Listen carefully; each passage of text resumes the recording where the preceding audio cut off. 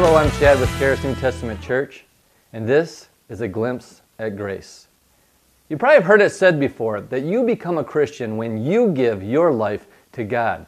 And it might come as a shock to hear this today, but that's not true. See, God is life. He has no need for our life, but we, on the other hand, are in desperate need for His. And that's what Jesus Christ came to give us. The Bible describes it as eternal life, the Zoe life of God. In the Gospel of John, it's described as the abundant life of Christ. See, religion always gets us to focus on what we must do, but the gospel of grace refocuses us away from our works to the work of Christ and what He has accomplished for us. Look at what Romans chapter 5 verse 8 says. It says, "But God demonstrates His own love towards us, and while we were still sinners, Christ died for us." What part did we play in that? Absolutely nothing.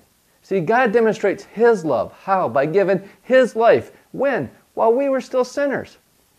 Look at what 1 John chapter 4 verse 10 tells us. It says, "This is real love, not that we loved God, but that He loved us and sent His Son as a sacrifice to take away our sins." Again, what part did we play in that? Nothing. God gave His life. He demonstrates His love by sending His Son to take away our sins. Do you see the theme here? It's not about what we must give God, but it's about what He has given us through Jesus Christ. So today, will you embrace His love? Will you embrace the gospel of grace?